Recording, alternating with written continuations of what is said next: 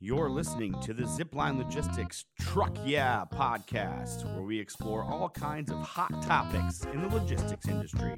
Get ready to learn, laugh, and get your freight on. Ladies and gentlemen, welcome back to another edition of the Zipline Logistics podcast. My name is Jesse Jewett. Joined with me, as always, our Director of Training and Development, Teddy Lee Knox. Teddy, good afternoon. Good afternoon. How are we doing? Great. How are you? Wonderful. Wonderful. We're talking vocab today. Yep.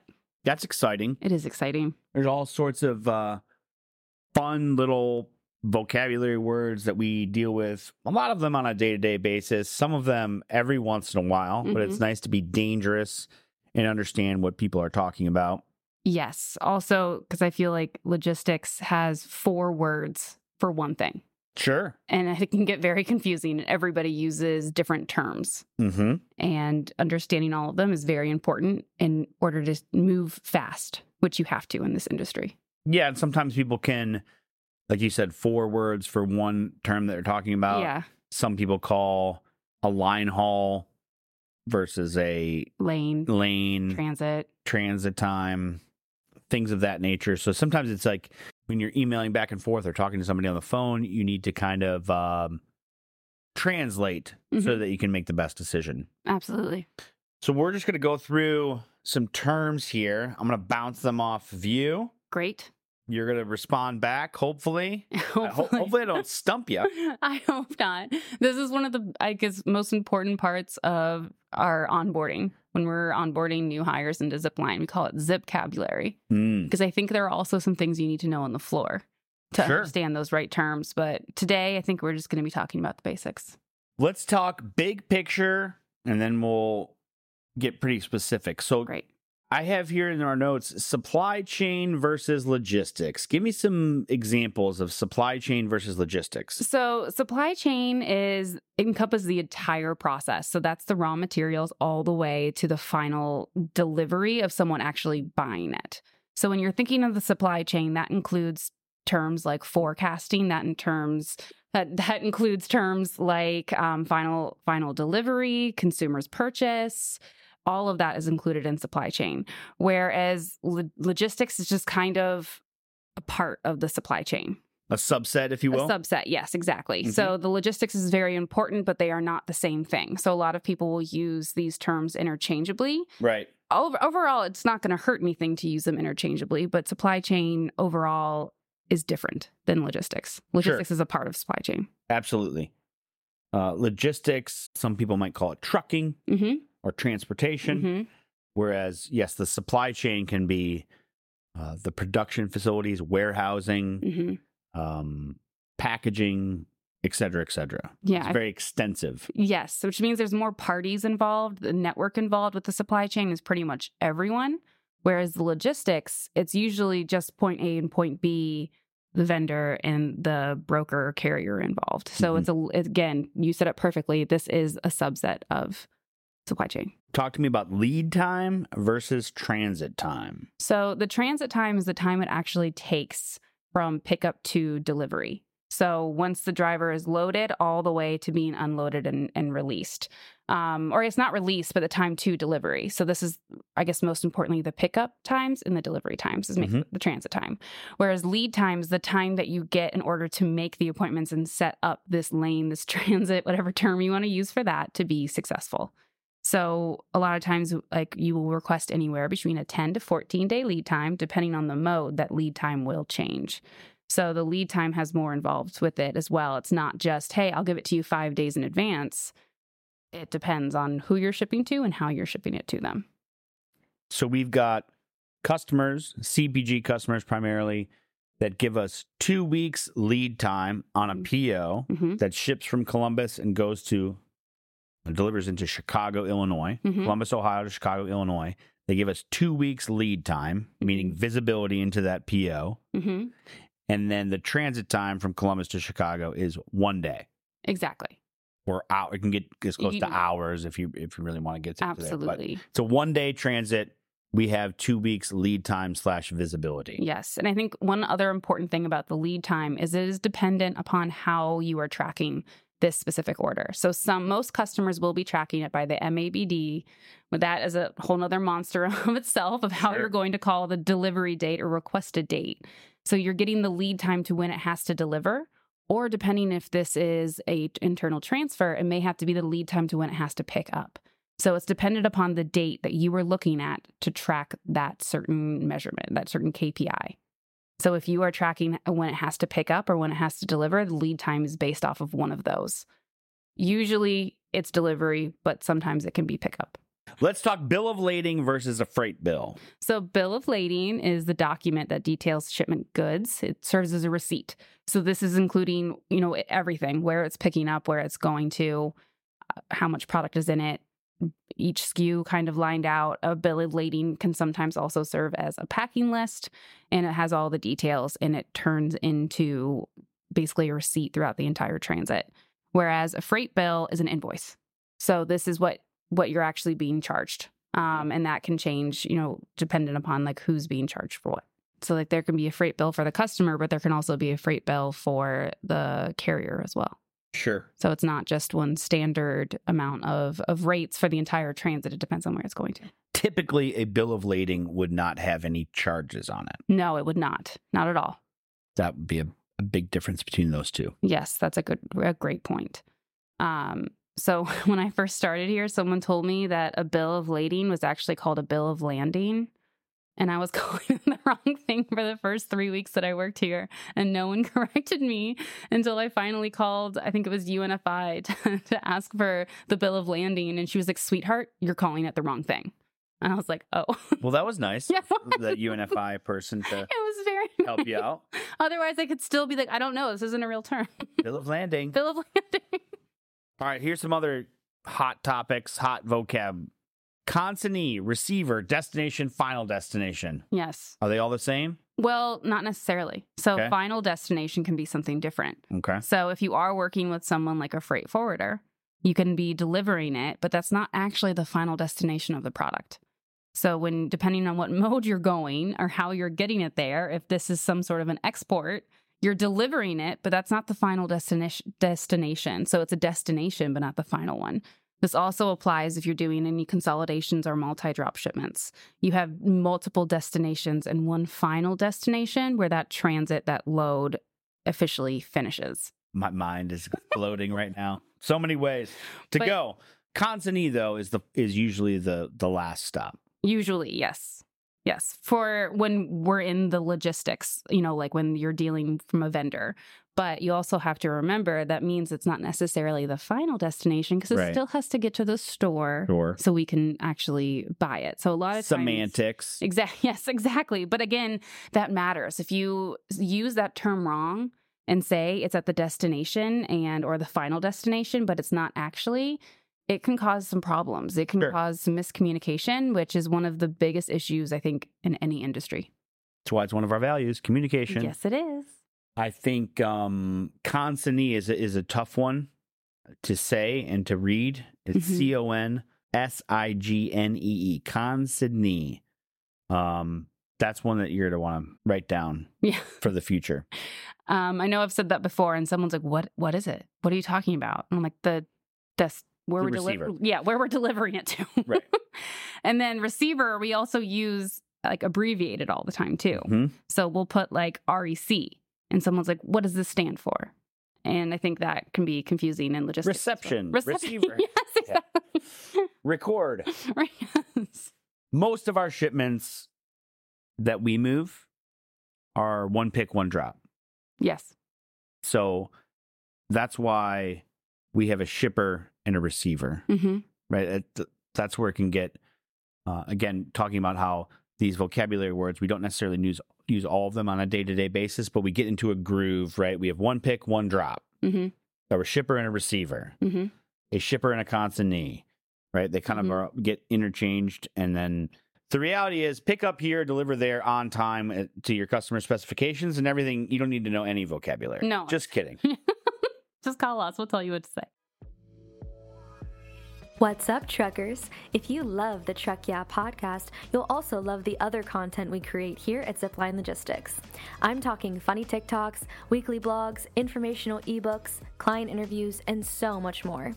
To keep up with the latest CPG industry news and content, you can subscribe to Zipline Logistics retail resources by visiting www.ziplinelogistics.com/e-news or by simply clicking the link in the show notes. You don't want to miss out on the hottest expert insights on trending topics delivered right to your inbox. And you want to know the best part? It's completely free. So sign up using the link in the show notes. Now, let's get back to the episode. Tell me about sailing schedule, because we at Zipline Logistics do not deal with ocean freight until it hits the port. Correct. But we do deal with carriers that have sailing schedules. Yes. How is that possible? Well, it's called Reefer LTL, and they work off of a sailing schedule, and it's very similar to the same idea as ocean cargo. As far as, like what port they go into, what time, and it's the same thing, but it's obviously over the road. It's not over the ocean. So they have sailing schedules, and it's very dependent upon who the carrier is. But just as an example, they can pick up in a certain area on Mondays and Thursdays, and they deliver to other certain areas the following Tuesday and Wednesdays. And it depends upon their temperature control, what regions that they go to, and then also the types of receivers, consignees, or final destinations that we're going to, like who those actual retailers are. Depends a lot. So each carrier is going to have different sailing schedules to take into account for all of those things. And each carrier's sailing schedule is vastly different. And that's important because if you miss a delivery, you have to wait until the next time it delivers on that sailing schedule. Right. It's not like full truckload where you can deliver based off of appointment availability. It's now appointment availability and carrier's sailing schedule availability.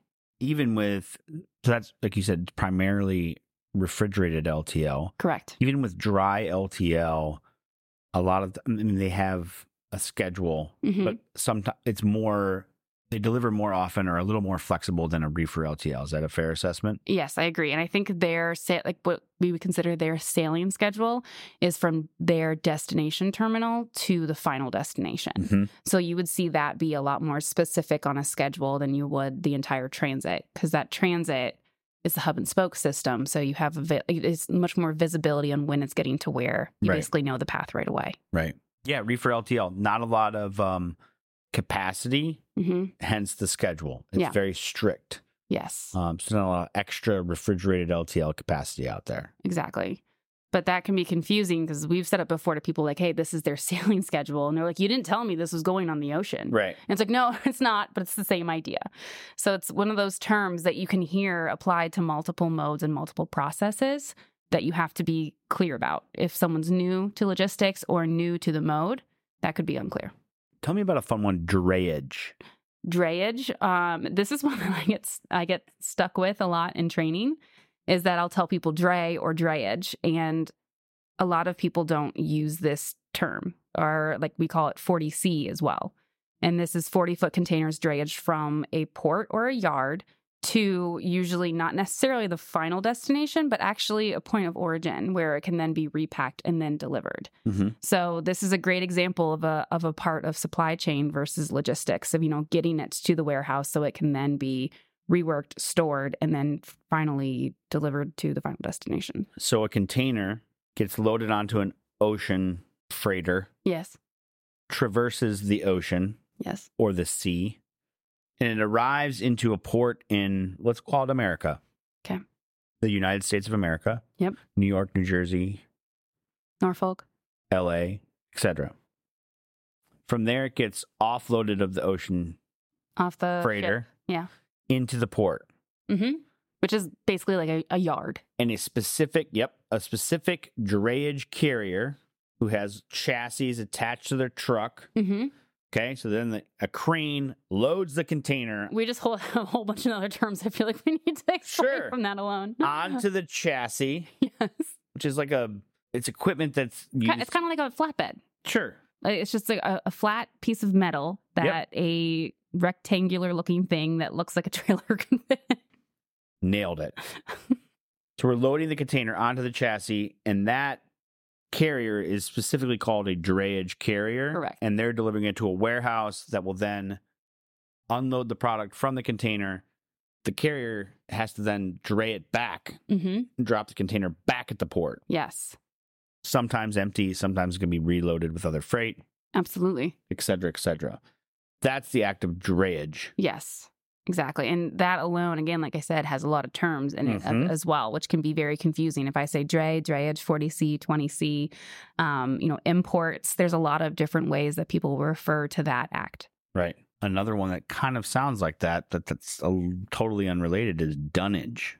Everybody thinks I make up that word coming into Zipline. They think it's like a trick. They're like, that's not a real word. You got us, Director of Training and Development. Dunnage doesn't exist. What is dunnage? So this is actually the first logistics term I ever learned. My dad is in the coal business, and he'd always have to talk about the dunnage in coal, which is limestone, that you basically use to go to pack in with the coal, and then you have to refine it. So this was the first logistics term that I've ever used. And in what we do every single day with CPG is this basically means like the corner boards, the shrink wrap, if you have any airbags, any blocking and bracing to keep that product intact, to keep that product, the integrity of that product is really what I think of when you think of dunnage. It's the wrapping. It's the things to keep what you're actually buying safe, or what you're actually using to be safe throughout the transit until consumers are using it. So the carton is technically dunnage. Right. Sometimes there's like a dunnage fee, right? Disposing of the dunnage. Yep. And that can include the pallets as well. Sure. Rapid fire. Deadhead. Deadhead is when you have to basically pay a carrier to go to a different location. You're paying him to make the transit. So like to get to the origin point.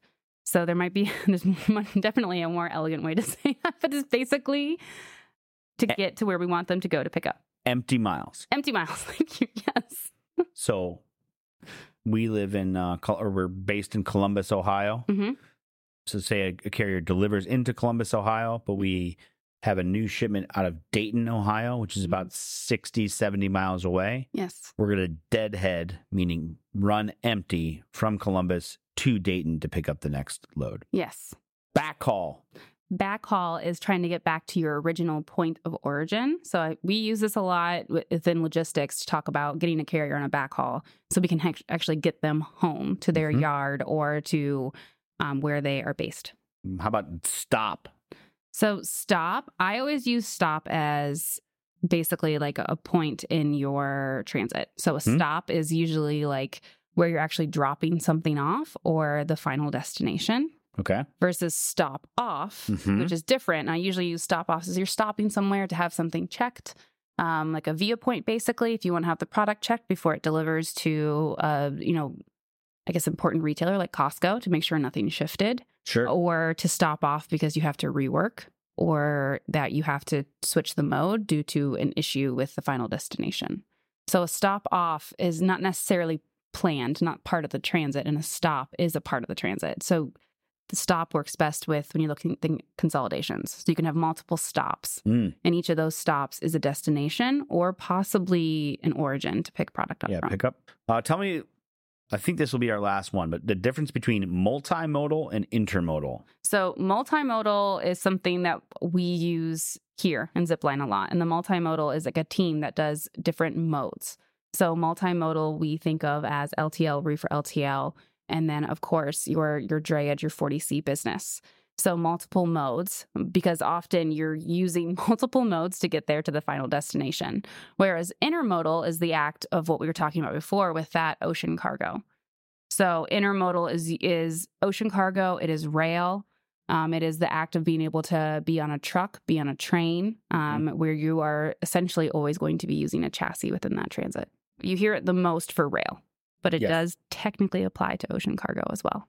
But it goes from a truck to a train, back to a truck to the final destination. So you have 3 separate drivers throughout that transit, possibly more. The world of logistics. A lot of vocabulary, a lot of zipcabulary, as Teddy mentioned. Any that I missed that are fun? No. One at the tip of my tongue is bobtail. Bobtail, going back without a trailer. Correct. Which also people could talk about power only. There's another term people will use for that. Just a truck. Just a truck. Mm-hmm. But again, I think all of these terms, they're interesting to me. It's fascinating. But starting off in logistics, it was very confusing because all of these terms, like I said, all have abbreviations and acronyms with them. And when you get comfortable with an industry like this, you start to use them a lot, and it can be confusing. So like you said, one of our values is communication. It's very important for us to make sure that we're making this clear from start to finish of anyone walking in our door to work here, as well as anyone that we're working with in their entire network. We've got a blog about these logistics terms, don't we? We do. Okay. www.ziplinelogistics.com/blog. You can search logistics terms on the website. If you want to talk more about the logistics terms, give us a call, 888-GO-ZIPLINE. Teddy, thanks for all of your detailed explanation of the zipcabulary. I really appreciate it. Anytime. Thank you. Thanks again for joining us on another edition of the Zipline Logistics podcast. We'll see you next time, folks.